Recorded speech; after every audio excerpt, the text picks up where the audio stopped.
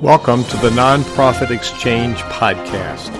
Stories by leaders for leaders to help you raise the bar on your own excellence, to release the potential inside of you. Now, here's today's podcast. Welcome to the Nonprofit Exchange. This is Hugh Ballou, and my guest today is a dear friend that I have known for less than a year because I've been in Lynchburg, Virginia for less than a year. But one of the first people I met was at my Rotary breakfast lunch, and it was Bill Bodine. That's right. And there was an organization that's now known as the Community Foundation, Greater Lynchburg Community Foundation. That's right. Yeah, so Bill Bodine, welcome to the Nonprofit Thanks, Exchange. Hugh. Glad to be here. Appreciate it. And there's people out there in the world that will watch this on video and then listen to the podcast. Good. I like to start out these sessions by asking my guests to tell us about themselves, your journey, and how did you end up doing this really important work that you do? Well, mostly dumb luck, Hugh, but I'm originally from New Jersey, and I ended up in Lynchburg via Lynchburg College, which in 2 weeks will be the University of Lynchburg. And I just didn't necessarily intend to stay, but I got a job working in healthcare right out of college, and the longer I was here, the more I liked it. So I've been a resident of Lynchburg now for about 40 years. 40? Yeah. I know I don't look nearly that old. Oh, you don't. But it's true. It's true. Yeah. So, and as far as getting into fundraising, I spent most of my career in healthcare, but I was really looking for something that I could be more excited about and feel like I was making a real difference in helping the community. I'd served on several different boards. And so it was important to me to find something that was more service oriented. And I luckily saw that at the time, the Greater Lynchburg Community Trust was looking for a president and CEO because my predecessor was retiring. And so I went after the job, and 3 years ago, they gave it to me. And so I've loved that. And it's been a little bit of a circuitous journey, but I've finally figured out what I want to be when I grow up. So, good. I didn't think men ever wanted to grow up. Well, I don't know that I ever will, but at least I figured out what I want to do. So it's just been really enjoyable. And I like it a lot. And you and I both drive convertibles. We do. I've got a little Miata that I try not to get in trouble with. I'm not driving it today because it's too darn hot to have the top down today. 97 in Lynchburg, Virginia. I know, it's crazy. So, but next time it cools down, I'll be out in it. You probably had the remarks about, it's a midlife crisis. Yeah, well, that would be true if I were in midlife. It may be a late life crisis, more accurately. But anyway, it's just I've always enjoyed driving cars, and it's a fun one to drive. And I know your Mustang's a lot of fun. So. It is fun, and it's fun to go slow, isn't it? Yeah, it's fun. I'm not in a hurry. I just enjoy the journey. Well, it takes getting some age on you. Also, the wisdom of leadership is impacted with our journey and our age. And so you came into this leadership position. Mm-hmm. I don't think by dumb luck. I think people looked at you and said, this guy can do it. And from what I've heard from people, you've stepped up to that plate. Well, I feel like things are going well. And I think the things that I bring to it are that I really enjoy people. I enjoy talking with people. I have a passion for the mission of the organization. And if you have that, you're more than halfway towards doing what you really need to do. So I've got a great story to tell, and I enjoy telling it. And people are willing to listen, and that's been nice. So what does leadership mean? You lead an organization that leads and supports leaders of organizations. Mm-hmm. And there's no real membership, is there, for the Community Foundation? There's no membership. No. It's just, I mean, my leadership stems from the fact that we touched 175 nonprofit organizations last year alone in terms of providing grant money. And so I get to interact with a lot of other leaders, and I try to help them, fine tune their grant application process. And also try to pay attention to what are the needs of the community and who are the people that are meeting those needs. And, how can we work together and how can we best serve them? So the leadership part of it stems largely from being in a chair that touches a lot of other leaders in terms of the grants and trying to make this a better community in any way we can. So that's just sort of a byproduct of the job, but I enjoy that too. I picked up something there. You just revealed our topic today, grants and how to do a better job of applying for grants. Not just, you slipped in something there. I'm going to pull it out. Go ahead. You work with people so they do a better job. So people just don't know how to apply for grants mostly.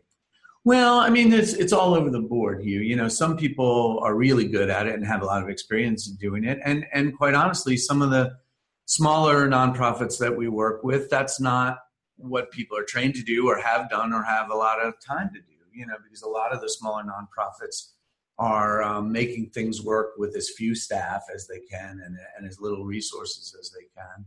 So what I've found is that it's helpful to work with people and speak with them about fine-tuning their grant. And what I want to do is give them the best opportunity for success, because our foundation is not there to hold on to money. Our foundation is there to give that money away according to our donors' wishes. Mm-hmm. And the better job I can do helping people access those funds means I do a better job for our donors. And that's really what it's about. That's amazing. And I don't think everybody understands that. So this is a good point to make. Maybe and I posted on the webpage some of the questions that we're going to address. They came from you because you know what you're talking about. So yeah, it depends on who you talk to. Yeah. In part of my career, I served mega churches, and I was in the interview process for the 5 biggest Presbyterian churches at the same time. Yeah. Nobody knew what questions to ask. Yeah. That was amazing. Yeah. So I pretty much had to provide my own questions. Yeah. Well, I mean, it helps things go smoother if we have an idea of what we're going to talk about, right? Or so get to the bottom line. Yeah. What is it we need to know about this? So let's just start at the top. Okay. If I'm going to make a grant request, now I run a 501c3. It's a foundation. I give away services. Okay. I don't give away money. Sure. I can help people leverage what they have and attract money. Understand. So part of my work could conceivably be preparing people to do this process. Mm-hmm. And what I tell my nonprofits is that funders are going to look at the impact of your work. What results will it create? I want to check my accuracy. Mm-hmm. They're going to look, if we give you this money, what results will it produce? They're also going to look at your team. Can you really implement it? Yeah. So are those factors that are high? Those are the big deal. That's the real meat and potatoes of it. Mm-hmm. But you could actually, Hugh, go back to, sort of a baseline. One of the first things I would tell people is, if you're going to apply for a grant, make sure you review what exactly the grantor is looking for in terms of information. It surprises me occasionally how many applications we get that are incomplete. Mm-hmm. Because people haven't thoroughly read what it is we're asking for. Mm-hmm. We get grant applications that come in without a list of the board of directors, which is one of the things we ask for. So I would just encourage people at the very baseline of it, read very carefully what the requirements are for the grant application. Make sure you include all that information. That seems really basic and elementary, but it surprises me how many of them we get that aren't fully complete. So first and foremost, make sure you understand what that grantor is looking for and what their requirements are in applying for that grant, and make sure it's complete. Because it's a little bit like when you write your resume, make sure you spell things correctly, and just because first impressions are important. So that's maybe the first step. But you're absolutely right. We like to know what, first of all, what do you want the money for? And how is that going to help my community be a better place? How is that going to satisfy the wishes of the donors who have given us the money in the first place? Because really, first and foremost, I am bound by their wishes mm-hmm. and their desires. And so my responsibility is to use the money that our donors have provided as wisely as possible and as closely to their various intents as possible. I'm going to introduce you to somebody who got stuck on the viewer side of this, who's my co-host, and he's been AWOL here. Russell David Dennis is joining us in this podcast from Denver, Colorado. I thought maybe you were having technical difficulty today. Russell showed up a year and a half ago and was very consistent with this. And Russell's one of our wayfinders. It's our antidote to consultant. It's a wayfinder. Okay. Yeah. We guide you. Yeah. We don't tell you what to do. We help you define what you're going to do. Point us in the right direction. And Russell's been through the whole methodology of Center Vision, and he's one of our bona fide wayfinders. So he kept showing up, so I made him co-host. Good. And he, he outshines me many times. I like to say I pale in comparison, but I've used that line. Russell, welcome. You're muted. Yes. Hi, Russell. Greetings. I had to turn to my tablet. My computer has been loading updates all morning, and it doesn't seem to want to finish. So. Well, welcome to the party. I already warned him that my co-host has the zingers of the questions, so he's braced for you. So we I thought I had that turned off. I'm getting chats come across the screen. I saw you say, "Oh, I'm here." So Russell, we're talking about grants today, and what makes a good grant request. So far, Bill has validated our premise that we need to have worthy goals in terms of what difference will we make, and people on board to do that.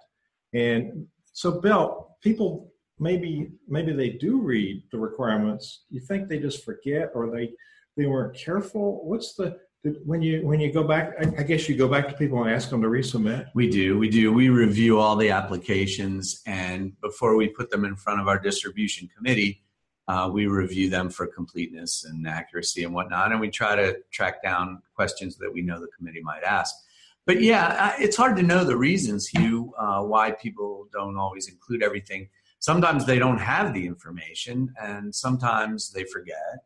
Mm-hmm. And sometimes maybe they're just flustered by the process and don't think it through well enough. And whatever the reasons, again, what we want to do is help people be as successful as possible. So I just throw that out there as step one. Make sure you read the requirements and do your best to fulfill those. And if you have a question or problem, call us or call whoever you're applying to and ask for their help. Now, are there community foundations in every area in the country? It's interesting, just about. When the Greater Lynchburg Community Foundation was formed in 1972, there were probably about 30 community foundations nationally. We know from the Council on Foundations in Washington that in 1975, there were only 50. And so we were formed in 72. There are now over 850. So they're all over the place now. And a community foundation is a little different. Well, it's a lot different in some ways from family foundations or corporate foundations. Often family foundations, corporate foundations, and things like that have more specific purposes. Ours is probably more general than ours being community foundations generally. We have more general purposes than a lot of other foundations. We kind of cover the waterfront. As I mentioned before, we gave grants to 175 nonprofits in Lynchburg and the 4 surrounding counties last year alone.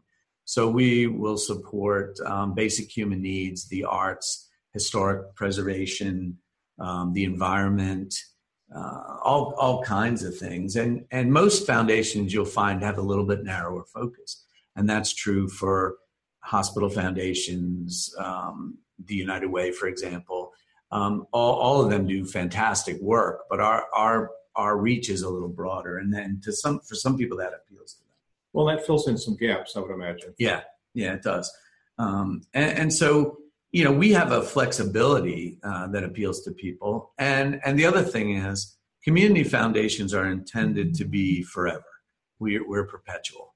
The appeal that we have for people is that you can set up a fund with us, name it after your grandmother or whoever you want, and it will be here long after you're gone and probably after your children are gone, but it leaves a legacy.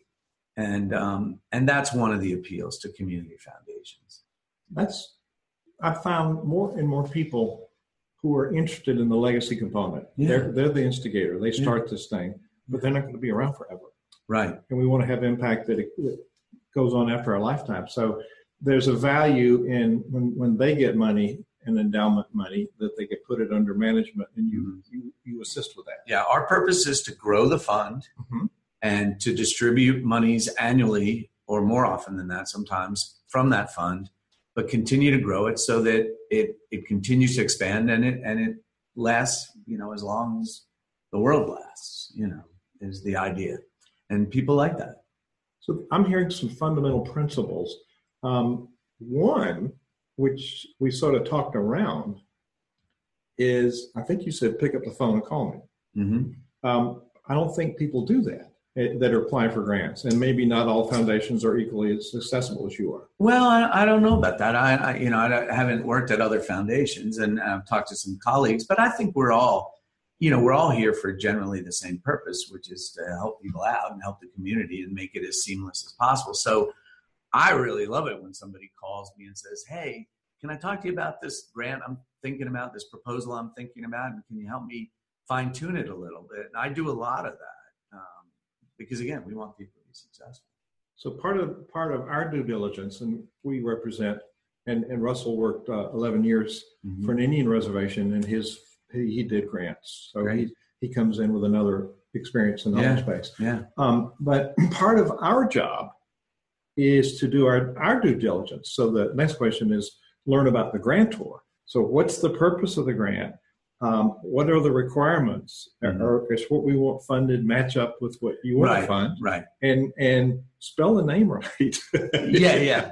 Well, sure. And we get applications that are for things that we just can't fulfill. For example, if an organization is renting a building and they come to us and ask for renovations to that building, that's something we really won't do, because we don't pay for renovations to a building that's not owned by the organization, because we only provide grant money to nonprofits, and we don't want to improve a building for a landlord. We want to help that organization in whatever we can. So I try to guide people not to do those kinds of things. We typically don't like to pay operating costs such as salaries. We need to hire a new person and we need this for salary. We'd rather not do that. We'd rather put our donors' money towards programs, resources that go directly to help people, and that sort of thing. So again, that's part of the guidance I try to provide. I don't want people to waste their time or our time with an application that I know is just not going to fly. One of the deficits we see often is that there's an organization trying to fly by tradition, history, seat of their pants, without a strategy. And by the way, Russell, he's a fellow musician. He's an actor, musician. He's been in a professional production for the last couple of weeks, so he far exceeds my capabilities. But we need a map. What do you sing when do you go on stage, when do you go off stage, when do I raise the baton, when do the trumpets play? Right. And so it's the way we think is there's a core map for where we're going, how we're going to get there, and what impact we're going to have. So that gives some substance to our thinking. So as people are looking at funding and there's a deficit, in leadership or lack of strategy, or those pieces, what we might call capacity building, are there capacity building grants for them to up their game, so to speak? Yeah, there are. There certainly are. And for example, let's say somebody needs new computer equipment. Well, that's something that we've helped people with before, but only if we understand what they're going to use that computer equipment for. If you just apply for a grant that says, I need new computers, that's great, and we can assume a certain number of things, but what I'd really like to see is we need these computers because we're going to put these in front of school-age children to get them more familiar with technology, and it's going to impact 80 kids, and, that kind of detail is very helpful. So, if it's capacity building, that's great, but what are you building that capacity for? What's your plan? And anything like that is more helpful than not having that information. So Russell, you're here and smiling. I'm sure you have some reflections or some additional questions for Bill Bodine, our host. We're on the Nonprofit Exchange. If you just happen to come by Facebook, you can find us at thenonprofitexchange.org or the Nonprofit Exchange, wherever you get your podcast. You can find us. And we have Russell David Dennis. So you sat on the other side approaching grantors. So this stuff, I'm sure, rings true for you, does it not? Well, yes, it does. And I think one of the biggest mistakes people make is to contort what they're doing into the requirements of a funding source that they're not familiar with, which results in mission creep. But to back up further than that, the number one reason that grant proposals are turned down is people don't follow instructions. You do that with a government grant. I sat on grant panels for 3 years. If they don't follow the instructions, we don't even read it. It goes on the pile.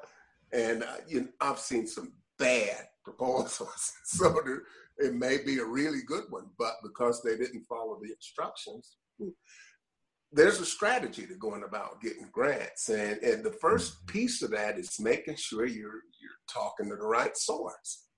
You get these applications that don't fit what you're doing because people will sit and do a sort of a shotgun or an M50 machine gun approach. Let's send this out to 150 foundations and see if it sticks somewhere. Yeah, like a one-size-fits-all kind of thing, and that's not good.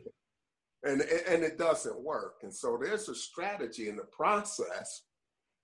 And I've sort of mind mapped that out a little bit. I need to build a course on that. I'm creating content. I've got a couple of courses up, but that's one I need to build.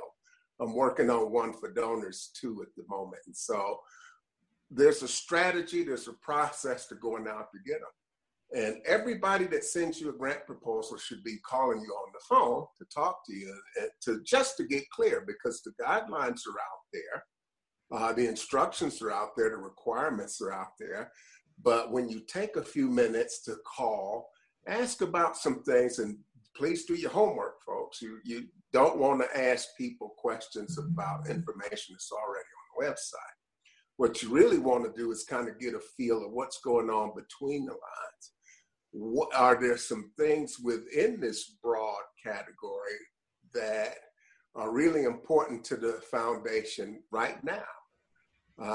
What sort of things have they funded recently? Talk a little bit about your project. I'm thinking about, does this fit sort of within what's important to you?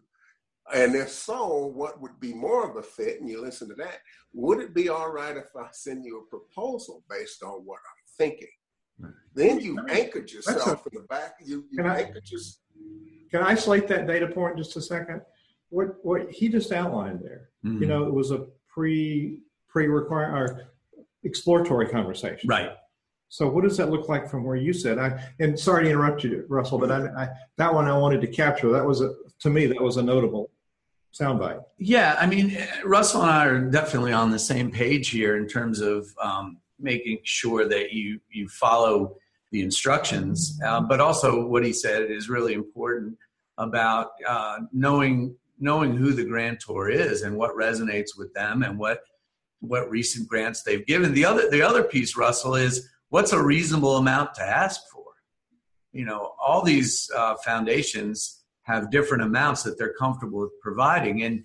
And quite honestly, with our mission, we gave away $1.7 million last year alone, but it went to 175 different nonprofits, plus that includes scholarship money for high school students going to college. So the amount of money that we have is not as huge as many community foundations might be, and it gets spread out over a large number of agencies. So if somebody asks us for $100,000 today, that's really not something we can do without taking away from what we consider our other responsibilities. So I like to sort of give people an idea of what's a reasonable amount to ask for and what we can do. And that tends to be helpful, I think, to people. So that's an important data piece. Go ahead. Yeah, and that's what knowing your source is all about, because you've got different foundations. Community foundations, which is sort of the original donor advised fund, because people have purposes. It's always in the guidelines. You will see a range of funding that is awarded, So, I mean, that's the type of thing. And this is why having that strategy is important, because you break things down into the pieces, put them in sequence. What can you accomplish with that? And it's understanding how much you need, how much you have, how much you need. And it's really understanding all of these things. And here's the thing that I want to stress to any nonprofits out there that are listening here. It is every bit as difficult, if not more, to get this money into the hands of people who will make good use of it than it is to apply for it and get it. Because the community foundations, a lot of family foundations are running lean. They don't have all of the people and tools that they had once to try to give technical support to these nonprofits. And they work with the community foundations are a blessing. They work with smaller organizations. So finding good projects is really difficult. You've got to put yourself in their shoes and understand that it's not just difficult for you to get the money, it's difficult for them to find projects to invest in to make sure that money's making the impact that it's intended to make. Well, that's exactly right, Russell. And, the biggest sense of responsibility I have is to always remember that it's not my money. This is money that was provided to us by donors, corporations, individuals, families who have a dream. They really have a desire to do something important with that money. So I always have to remember that, I need to find things that are worthy of those desires and that I'm fulfilling that responsibility. Because if I don't, I'm not only letting those people down, but I'm also possibly ruining future opportunities for additional contributions to the foundation to continue that purpose. So that's a real responsibility that I feel strongly. While Russell's formulating his difficult question, I promised that you look at it, smile. So as you're looking at projects, is there any value for looking at a collaboration coming to you, like 2 or 3 or 4 different entities saying we're going to do something together? How does that rate on your side? Yeah, very highly. I mean, again, getting back to that core value of trying to do the most good for the community that we possibly can with what are ultimately limited resources. Anytime we can encourage collaboration, one of the things we're in a good position to do in my spot is look for gaps in services and then look for overlap. And there's a lot of both, quite frankly. And so trying to get some of the smaller nonprofits to talk to each other. It might be the people that are providing food or shelter or furniture or whatever it is, or even arts organizations. How can we encourage collaboration with the ultimate purpose being how can we get our dollars to work as efficiently as possible and to do the most good that those dollars can possibly do? So yeah, Hugh, that's a vital point. I mean, you've hit on something really important. We've got to try to encourage collaboration, and we've just sort of started to scratch that surface, I think. Really? Maybe there's a place that Cinevision could play in facilitating some conversations. Yeah, I think so. We got to get Russell over from Denver over here to the Old Mountain. Well, if I lived in Denver, I'm not sure I'd ever leave there because that's a great place. But maybe we can get Russell to come because Lynchburg's great too, Russell. Yeah. All right. Well, I have to come out there and see what's happening. I've got some friends out in Virginia Beach, and I've got excuses to come over and just poke around and have some fun. And so, the challenge that you talked about, getting people to collaborate, is this sort of scarcity thing where the pie is only that big, and I'm not going to share my pie with anybody. And it's trying to get people to break out of that way of thinking. And I think even something as simple as saying, we encourage collaboration or projects that involve collaboration between the number of entities that are different from what's out there will be given extra or special consideration, so that maybe that sort of triggers something in people's minds to say, okay, let's talk to other people, because there seems to be a lot of resistance to that. I don't know why. More hands makes the work lighter. And I think you're right, but I think we need to get at the sources of those feelings.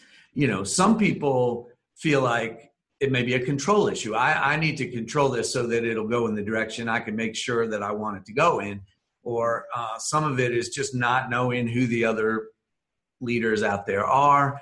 If we can identify those reasons, then we can appeal to those people based on whatever their sensitivity is, right? I mean, maybe we can provide assurances and say, all right, look, if we combine with this other group and they provide a service, you can still run that and you can still be in charge of that. But let's see if we can't, strengthen your organization by getting some help from over here, or whatever the trigger point is. I think if we identify those, then we may have a chance to approach it properly with a chance for success. Well, you could apply for one of the grants at Intervision, because you could say, hey, group, we want to fund this project, and we're going to ask for Intervision to group you together and have you come up with a plan to present to us, for which you pay nothing for, but it would be the work that we do, facilitating people collaborating. Right. And the carrot for them is then these funds are available in terms of a grant or whatever it is. But you have to figure out, just like with donors, what is their hot button? What appeals to them? And when you hit resistance from people who, maybe are not willing to collaborate, maybe they're just, in that overused term of being in their own silos. I mean, that's the buzz phrase of the year, but that might be what it is. But whatever it is, if we can figure out what that is and address that and give people a comfort level, then maybe we have a chance to hook up some of these collaborations and do that. Well, it's an exploratory conversation first. Let's get some knowledge. And I think, Russell, part of what I see, I'm sure you have too, is people just don't understand how to collaborate, how to get it started. And, we think consensus and collaboration are the same as, what's the other side? We got consensus or we got compromise. Which is lose-lose. So consensus is win-win. And collaboration is how we do consensus. We come together with common mind and common purpose. And actually, we can make the dollars go further because we're making lighter work for everybody. And sometimes it's just that people are just paddling as hard as they can and they don't feel like they have time. I mean, who wants to go to another meeting unless you're sure that it's going to be extremely beneficial? So some of it is just battling that. But whatever it is, we ought to be able to figure it out and address it. I think it's a big new wave of effectiveness here. Our initials, people in business invest money for ROI. People invest money in nonprofits for ROL, return on life. Yeah. And how we get there is ROR, return on relationship. Yeah. And what you're talking about, Russell's talking about, is let's develop a relationship with the funder so we know that we're in sync and we understand what your purposes are. Right. I smile, Russell was smiling when you're talking about the intent of the donor. He comes at that often. Do we ask people why they want to serve on the board or what they want to happen with their money? Right. We don't really go there because we don't think about it. Yeah. And so really, how do we understand the intent of the donor? So Russell, you had some time. Let's come back to Bill here with a goodly framed question. Sorry that's wrong. Couldn't get out of it. Sometimes we just dig ourselves a little. See, that's why I left the IRS. People started thinking I'm this horrible, scary guy, and that's just not true. That's right. Then, Hugh's trying to turn me into this evil quiz master that's just going to send the guests running for the exit. That's not the truth, So, and you talked about it, getting the money into programs. And I think that a lot of this scarcity thinking is really centered around the fact that for some nonprofits, because they don't have a diverse funding set, that they're worried about how are we actually going to keep the lights on? How are we going to pay the bills? That eats up a lot of our resources. How much of that do you think is a factor in people not collaborating? It's hard to quantify it, Russell. That's a great question. It is a factor. I mean, I think we can safely say it's a big factor. Now, whether that's, what percentage that represents, I would have a hard time putting my fingers on. But I think that's part of the job is trying to make sure that you're helping people take care of those basic needs, so that they feel more available or open to diving deeper into this stuff. And that's, I don't know if that really answers your question, but I think you've identified a big factor, and how to quantify that, I'm not sure. And it's, of course, in different organizations, it varies widely, I would say. Yeah, I think that kind of falls in line with the whole airline safety theory of putting your own mask on first. And people really feel that they would actually be taking something away from themselves to collaborate, when in fact they might find some extra resources for programs. And this is the motivation for trying to find other ways. We lived and died by the grant. I mean, we did have some private donors and some other sources, but when I was working for the tribe, we spent a whole lot of time focusing on grants as opposed to any other sources of revenue. And we did try to start some businesses that there were people that were looking at a lot of snake oil out there. Yeah. So you have to keep your eyes open, but that diversity of funding sources is important, and building relationships with the donors is critical. And that money generally has more flexibility on the bottom end. When you start getting into top end of donors, they're usually a little bit more focused with what they want to see happen with that money. But it's really trying to get other sources of revenue in the door that are more flexible, so that the grants are for programs, and grants are not intended to keep you operating. They're for special purpose, to build things, test them, and until you can make them sustainable. So I think that's another mistake folks make with grants. Well, that's a good topic. Go ahead. Yeah, and the other comment I would make on that, Russell, you're exactly right. The other thing is, grants. We tell people that, you can't put us, in your financial or in your budget for next year and assume that you're going to get a grant every year. I mean, we have 2 grant cycles a year, and we evaluate those separately every cycle. So, you can't count on that grant income. I mean, if you're good at it, you maybe have a pretty good track record, but you really have to develop other forms, other resources for funds that are steadier than that. And I guess you found that with your work, the Native American work. So when you review people, I guess they have to submit financials or 990 or something. Do you look for that alternate sources of funding as you're evaluating it? Yeah, we do. It's one way you judge the strength of the organization. Do they have other sources of funds? I don't really want people to depend solely on us for their annual budget. And now there are some smaller agencies that probably, truth be known, that they are very dependent on us, but it's a stronger application if they can list other sources of funds or other programs that generate funds.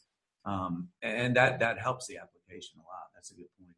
So there's a lot of data here that I think is helpful for any grant application.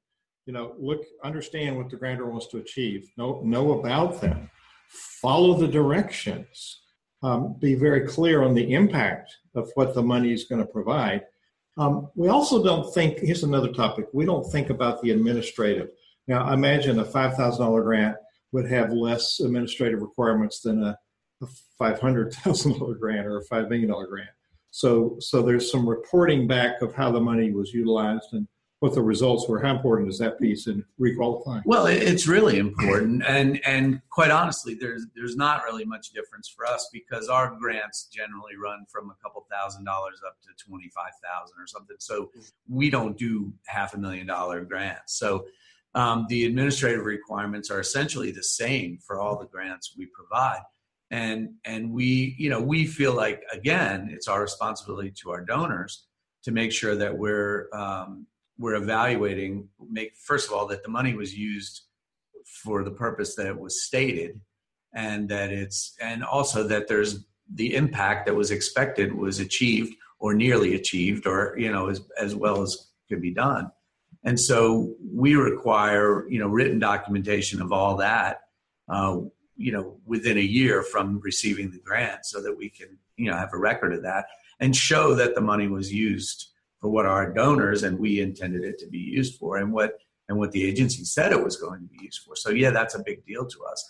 And I know there are foundations that struggle with that sort of validation, that they'll go back later and find out that there have been some discrepancies, or that the money wasn't used for what it was said it was going to be used for. And that's a big deal to us. So our requirements, whether you get $1,000 from us or $25,000 from us, you have to jump through the same hoops. Yeah. Well, if you're going to have a high performance organization, you are tracking everything you do. This is strategy as we lay it out. It's in the vision. You're tracking everything you're doing. And so this is just, it should not really be a stretch to reach out to your funding sources and say, this is what we did, because you built the frame, you got the strategy, you're tracking what you're doing, and you're getting it out there. Now, sometimes things don't go well. People don't want to be transparent. I went to my mastermind group for a network that I have out here. I put some stuff on the table, and I got a lot of suggestions that were helpful. And, some of the stuff was very basic, but it's the transparency. And now these folks can help me more than they were able to help me when I walked into the door this morning. So the transparency is important. Hey, sometimes things don't go as well as they're planned, but we need to be in constant contact and transparent so that we can right the ship and get it back on track. And a lot of foundations just don't have the resources to track, because you guys have to review everything that you get back to make sure that project is on track. And so if you're effective, you're doing that. And so in structuring these programs, getting back to strategy piece and building things out, you want to create some systems that will capture all the information that you need, but they're easy to understand, access, and use by the people that are running the programs. Because if the evaluation tools are too hard, people will not use anything if it's hard to implement. It's got to be simple. It's got to be something that flows in line with their work, so that as these programs are run, they're easy to track. You're collecting that data as it goes along. And it doesn't become a stretch at the end of the quarter, the end of the year. You're scrambling to do all of these reports. Been there, done it. That's how I know.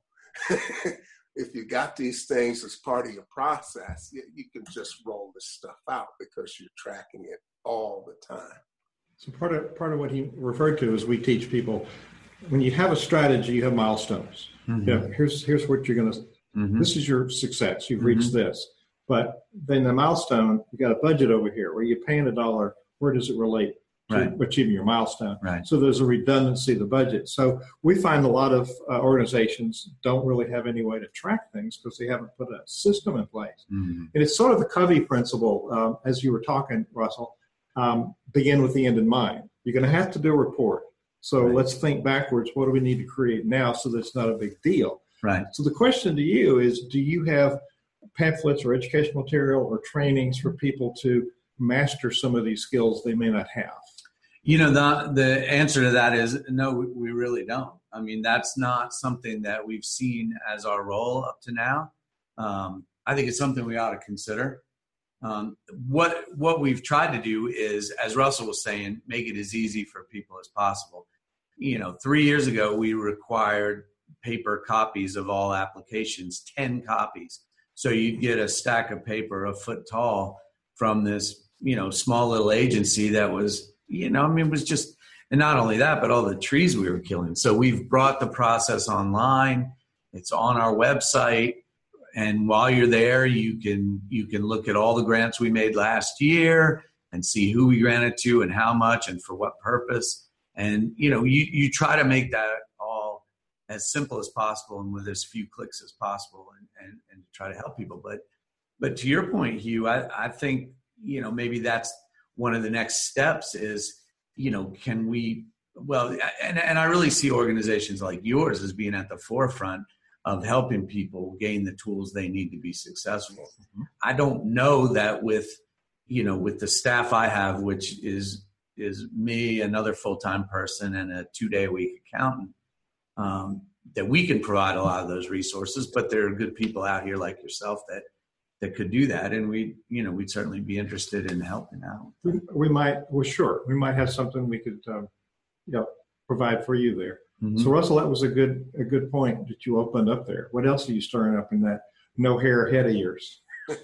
Well, actually, the hair is starting. It's a good one. It's a good one. And I'm not going to make any comments about hair. There's plenty of salt starting to come in. I'm right behind you. I'm right behind you, Russell. I'm going to have to take a razor to it because when it comes in, it's pretty gray. So I promised myself after I recovered from chemotherapy 6 years ago that no Grecian formula. I'm going to remind myself that I'm on blessed time. And I got some extra days, and I'm going to wear it proudly. And so, that's part of the piece for nonprofits to grow. A lot of them don't have the budgets and its development. And that's something community foundations, Denver Foundation will provide technical support to grantees they've already, people who've been granted some funds, but they don't, you spread too thin to have the resources to do that.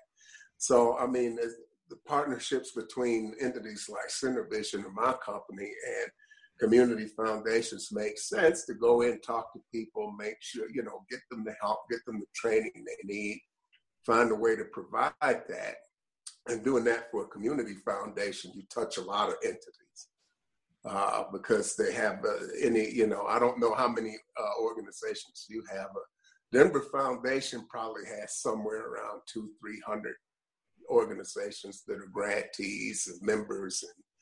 And so that's a pretty common size. But to be able to talk with people about these sort of things and to help them with that and to provide that sort of technical assistance that you hadn't been able to provide, it's still good stewardship. It's about good stewardship. It's about protecting those investments. And so that's something that benefits the grantees, benefits the foundation. And it's really about going out and making that impact and supporting one another. So maybe something like a mastermind group within the foundation. I know you, from time to time, some of our community foundations have put on a training event, but a mastermind. I just left a mastermind for my business. Is that something that you thought about with some of the folks you work with? Is maybe creating a mastermind group? I thought of that idea when it first came. Yeah, that's something that Hugh and I have had conversations about. I don't, that's not something that I've really envisioned our foundation doing. But I think, again, in collaboration with people like you guys and maybe others, that's something that we could, work towards. I think it's a great idea. I think probably having a conversation with people about the gaps, they're going to discover something. We're going to discover another layer of what they think they need and what they really need. Yeah. And sometimes when we think the problem with blind spots is you can't see them. It's sort of like your hair, Russell, but I'm glad it's coming in gray because you've earned every one of them. As am I. Yeah, all of it. So are there any other pitfalls that we've not identified in this conversation for people who are applying? I think we've touched on the ones that I can really think of. Just, make sure you ask for the right kind of things. Make sure you ask for the right amount of money based on what you've been able to find out about the foundation or whoever you're applying to. Make sure your application is complete and according to the requirements as specified by the grantor. We've touched on all those things. Those are the key things, Hugh. The other thing I would just mention is, follow-up. The grant process doesn't end when you get that phone call or that letter that says, congratulations, you've been granted thus and such amount of money, or the phone call that you might get that tells you that. It's a good idea to make sure that you thank the organization, that you show a level of gratitude. I mean, we all like to feel like it's appreciated, and that can only help. And particularly in a community like ours, where most of these organizations will apply regularly. But what you want is to be looked upon favorably as someone who's A, been a good steward of that money, and B, has appreciated getting it in the first place, and that we develop a relationship where we know who you are and what you're doing and why you're a good outfit and good people doing good work. That's a fundamental principle. I'm so surprised that people don't honor. Well, some people are really good at it, but not everybody, and the ones that are good at it might be in the minority, surprisingly. But that's an important piece. I mean, we all like to be thanked, and to have it known that what was done is appreciated and that you take it seriously. And so that, I would just encourage the grantees to make sure they do that. Well, it being an attitude of gratitude, as the saying goes, but really, and I'm thinking back over the in-kind grants that I've done. Mm-hmm. I've in my symposium, you had a poor excuse you couldn't come in a board meeting. I mean, come on. How lame can you get? I don't know, but I did. People applied for a grant for that, even though it was $40, and they got it, and only one. And then I had student scholarships that the university had funded. Sure, but they were just very grateful. But I had some other small community leaders who just didn't have any money that I granted, and I had one of them say thank you. Yeah. One. It's a bit of a lost art. It is like conversation. Yes, to some degree. Yeah. So we're going to give you the last word here. We're coming close to the top of the hour. We try not to go over because some people sign off about that if they haven't already. Yeah. But this has been very helpful information. I'm taking notes here. This is stuff that's really good. Wouldn't you agree? Okay, he's nodding. So good. Thank you. We have sponsors to honor who make our work possible. We do a whole lot of work, and if you look at our 990, there's very little money because I leverage. I'm a Scottish Presbyterian recovery, emphasis on Scottish. But like you said, money doesn't provide the answers, but we do make a whole lot happen because we have people that support us in kind and small amount of cash. But one of our very active sponsors for going on 4 years now is WordSprint. It's Sprint like in fast. WordSprint.com. WordSprint prints our magazine. You've seen the magazine. Yes. WordSprint helps you maintain your donor base. And if you look at the statistics, your primary funding base are those donors who give little to a lot of money, who are passionate about your work. And we don't tell them thank you enough. Mm-hmm. We don't tell them what's happening with the money that they gave us. All they do is get a letter from us next year for the next year's donation. So Bill's genius in his 2 decades of research is that there's a formula. 30% is the message. What are we telling people? We're not asking for money. We're telling them what's happened because of their donation. That's 30%. 30% is the right person. Know that you're talking to the person and what they've done. So it's the right person with the right message and the right rhythm. You don't wait a year. You have this regular mailing, and it could even be quarterly. Monthly is good, but you send them something in the mail. They can hold in their hand, a postcard, a pamphlet, a booklet. You send them something that says, here's what we're accomplishing.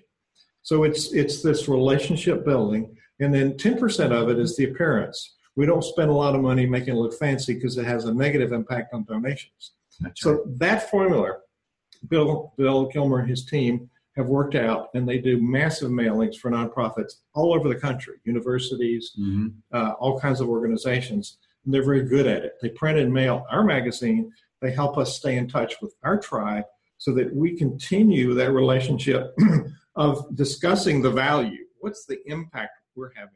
And we have funders that helped us launch our symposium. So we've touched 750 nonprofits around the country in 2 years in person, not mentioning all the ones we touch virtually with all the other programs. Right.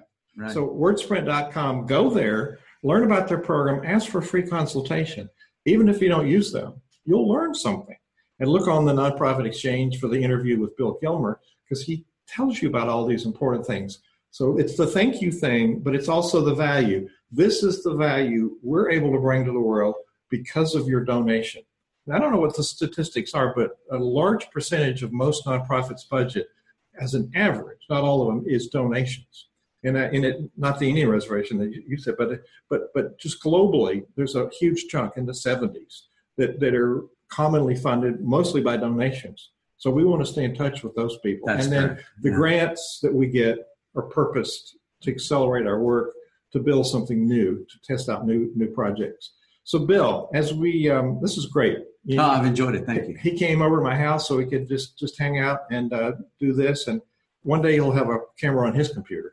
You know, he got a Mac. I just wanted to come over and check out your house because I'm nosy that way. He's nosy that way. So Yeah. you like it so far? It's great. Yeah. So Russell, you'll come one day.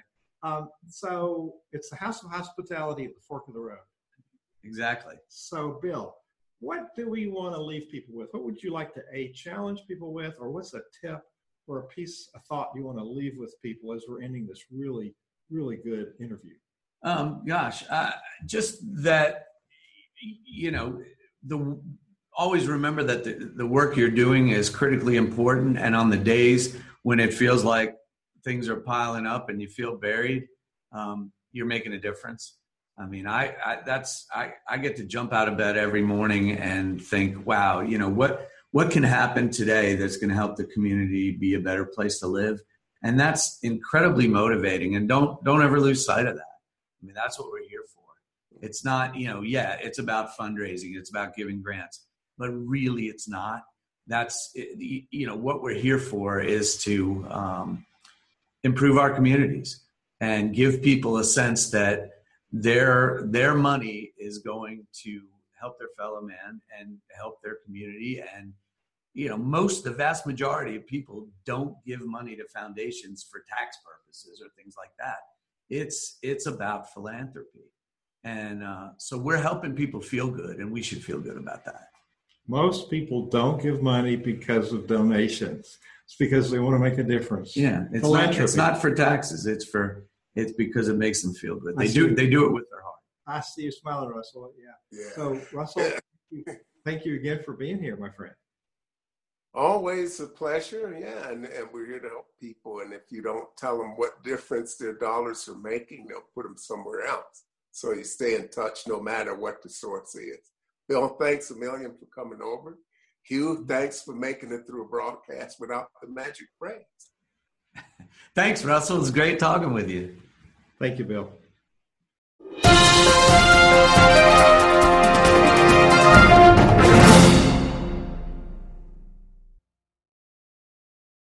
This podcast is a part of the C-Suite Radio Network. For more top business podcasts, visit c-suiteradio.com.